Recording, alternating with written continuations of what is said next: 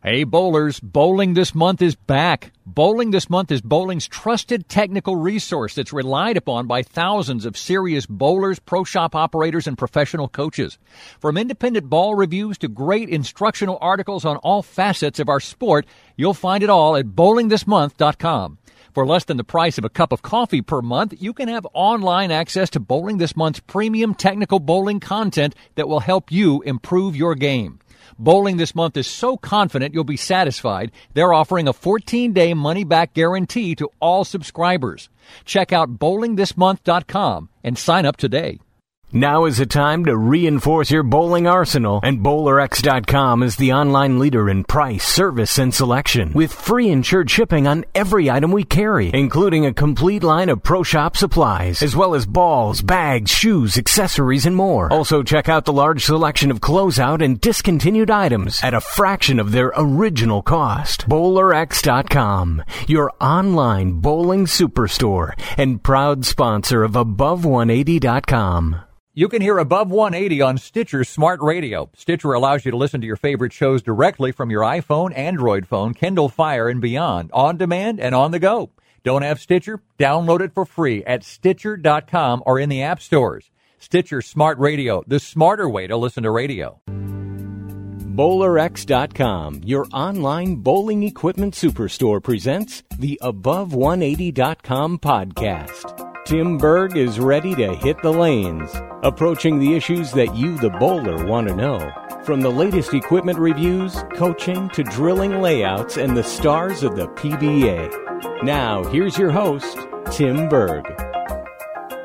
Joining us today on the Above180.com podcast is John Burkett.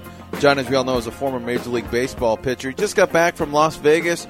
Thought it'd be great to catch up with him, see how he did, and his thoughts on the World Series of Bowling. So, John, I want to thank you for joining me today. No problem. Anytime. I enjoy being on. Well, John, I thought we'd chat with you after you just returned home from the World Series of Bowling out in Las Vegas. So first off, starting off, how did you prepare for the bowling and the amount of games and the short amount of time that you're going to have to be bowling out in Vegas? I've never really had a big problem, bowling a lot of games. So, I was bowling quite a bit, at the training center here. And then they got busy with some they had some Team USA stuff, I think, or whatever. I don't know what it was, some junior gold or I can't remember what it was, but I couldn't get in there very much in the last 10 days. But that was probably kind of a good thing to kind of let my body recover a little bit and be fresh whenever I went to the World Series. So that's kind of how I looked at it. I never had a problem bowling 7, 8 games a day, maybe 10 games a day, and then I got a little break before, so I was ready to go. And mentally, how did you prepare? Because a lot of times, bowlers, we focus so hard on the physical game, we kind of let that mental game kind of slide a little bit. How did you mentally prepare for this? I didn't really think about the mental part of it, but I was just really surprised, especially when the lanes got difficult for me, and maybe I wasn't making the correct adjustments. You shoot a lot of spares, and you want to make your spares, so that becomes a grind too. You can't just walk up there and throw it. I mean, you got to concentrate, so that you got to take some of your mental strength away from you. It's amazing when you bowl that many days in a row, and that many games, how much you do get tired by the end of the blocks. You got to try to avoid getting tired and shooting bad games at the end. So I have to ask you: Have you bowled back league in your Dallas Fort Worth area, DFW? Have you had a chance to bowl league? Because I can imagine your first night of league, you're probably going to be like shooting 780 or 800 because of the fact that you're bowling on all that tough stuff, and then you go to your house where you can basically hit 3 arrows and strike, right? Yeah, probably. I'll see how it goes, but I haven't done it yet. I bowl on Thursday, and we're speaking on Tuesday, so I've got 2 more days before I can bowl league. But I'll tell you what, though, sometimes I have a hard time with league conditions. The wet dry just gets to me. Sometimes I kind of like a blended pattern better, but we'll see what happens. I think over time it definitely is much easier with bowling the league conditions. But sometimes whenever I go from bowling a flat pattern to a league condition, the ball gets so jumpy off the dry. Sometimes I struggle. So how would you rate your performance out in Vegas this year? Well, it was better than the summer swing. I can't remember what I think I averaged like 201 or something at the summer swing or something like that, and I averaged like 205, 206 here. So I did better, but I'm still disappointed and think I could do much better. The Scorpion is the pattern I was most disappointed in. I started out 105 over in the first 4 games, and then just got completely lost. I mean, and it can happen out there. I mean, I saw Jason Belmonte shoot 134. I saw somebody else, Don Barrett, shoot 124. So, I mean, there was times where you could just get completely lost, and I shot 150, 160 the last 2 games of my Scorpion block, which just killed me. So I think I ended up in the 120s, and I was pushing the cut, I think, at one time. I never look at the sheets. I never look at the standings. I just try to bowl as well as I can and put up as many pins as I can. But someone told me after it was over that after 5 games, I think I was like 30th or something like that. Overall, I mean, I'm somewhat happy with how I did. I missed 1 single spin in 36 games, counting the regional. The rest were splits and a couple chopped 6-10s and 3 6-9-10, which is almost impossible to make out there. You have to move left and just throw it hard, and so I chopped that twice. But overall, I mean, I made pretty much all my spares, and the rest were washouts and splits. So. Well, yeah, you talk about how a bad game can really just sneak up on you, especially on the tour, because of the pace that you guys are going at. There really isn't a lot of time always to process your shot and think about what your move needs to be, because you're pretty much almost up. So were you able to take any advice, or did anyone give you any good advice when you were struggling, or even after the tournament, to say, hey, here's a couple things, to help with some of those low games, or help, improve your game? Not really. I do want to talk to some people about that kind of thing, and that's what I really need to learn. If you look at my games, if you go online and look at my games, I mean, I know I threw like a bunch of like 230 games followed by 160s and 170. It just seems like whenever I bowled a big game, then we'd move pairs, and they were just so different from pair to pair. It was amazing. And Michael Haugen actually told me afterwards. He said, "Hey," he goes, "give me a call in a few days after everything settles down." And he said, I'll talk to you, because he said our ball roll is pretty similar. So he said, "I think I can really help you." So I'm definitely going to take him up on that. What parts of your physical game are you working on before you begin the PBA 50 tour? Well, Rod Russ at the training center, he stopped me one day and had me working on a couple of things that I think was a big help. But I still need to work on it a lot, to get it muscle memory. That I shuffle my first step a little bit. I'm a 5-stepper, so my first step is with my left foot, and it goes out to the left, and then my push away goes to the right. So he was trying to get me to, take that left foot over in front of my right foot for the first step, and think about my push away being more left. So when you think about it, I'm thinking about my left foot going right and my push away going left. So that's kind of a tough adjustment to make. But I think it really made my approach a lot more consistent. And I noticed that I was sliding in, within like a 2 or 3 board area, which I think that was another problem that I had before. Was sometimes I would drift more than others, and I drift a little bit to the left. So I need to be consistent.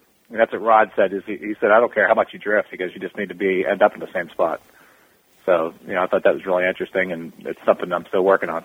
Joining us for a quick update on what's happening over at Bowling This Month is Bowling This Month owner Bill Semsrott. Hi, Tim. So I've got 3 new Bowling This Month articles I'd like to quickly highlight this week.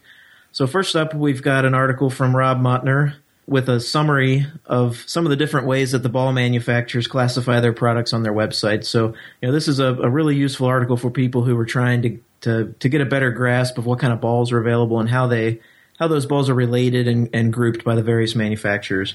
Next up, I've got an article from a new BTM contributor named John York. John's a collegiate coach and a USBC Silver certified coach, and his first article is on how to make sure your mental game is keeping up with your physical game as you advance and progress as a bowler.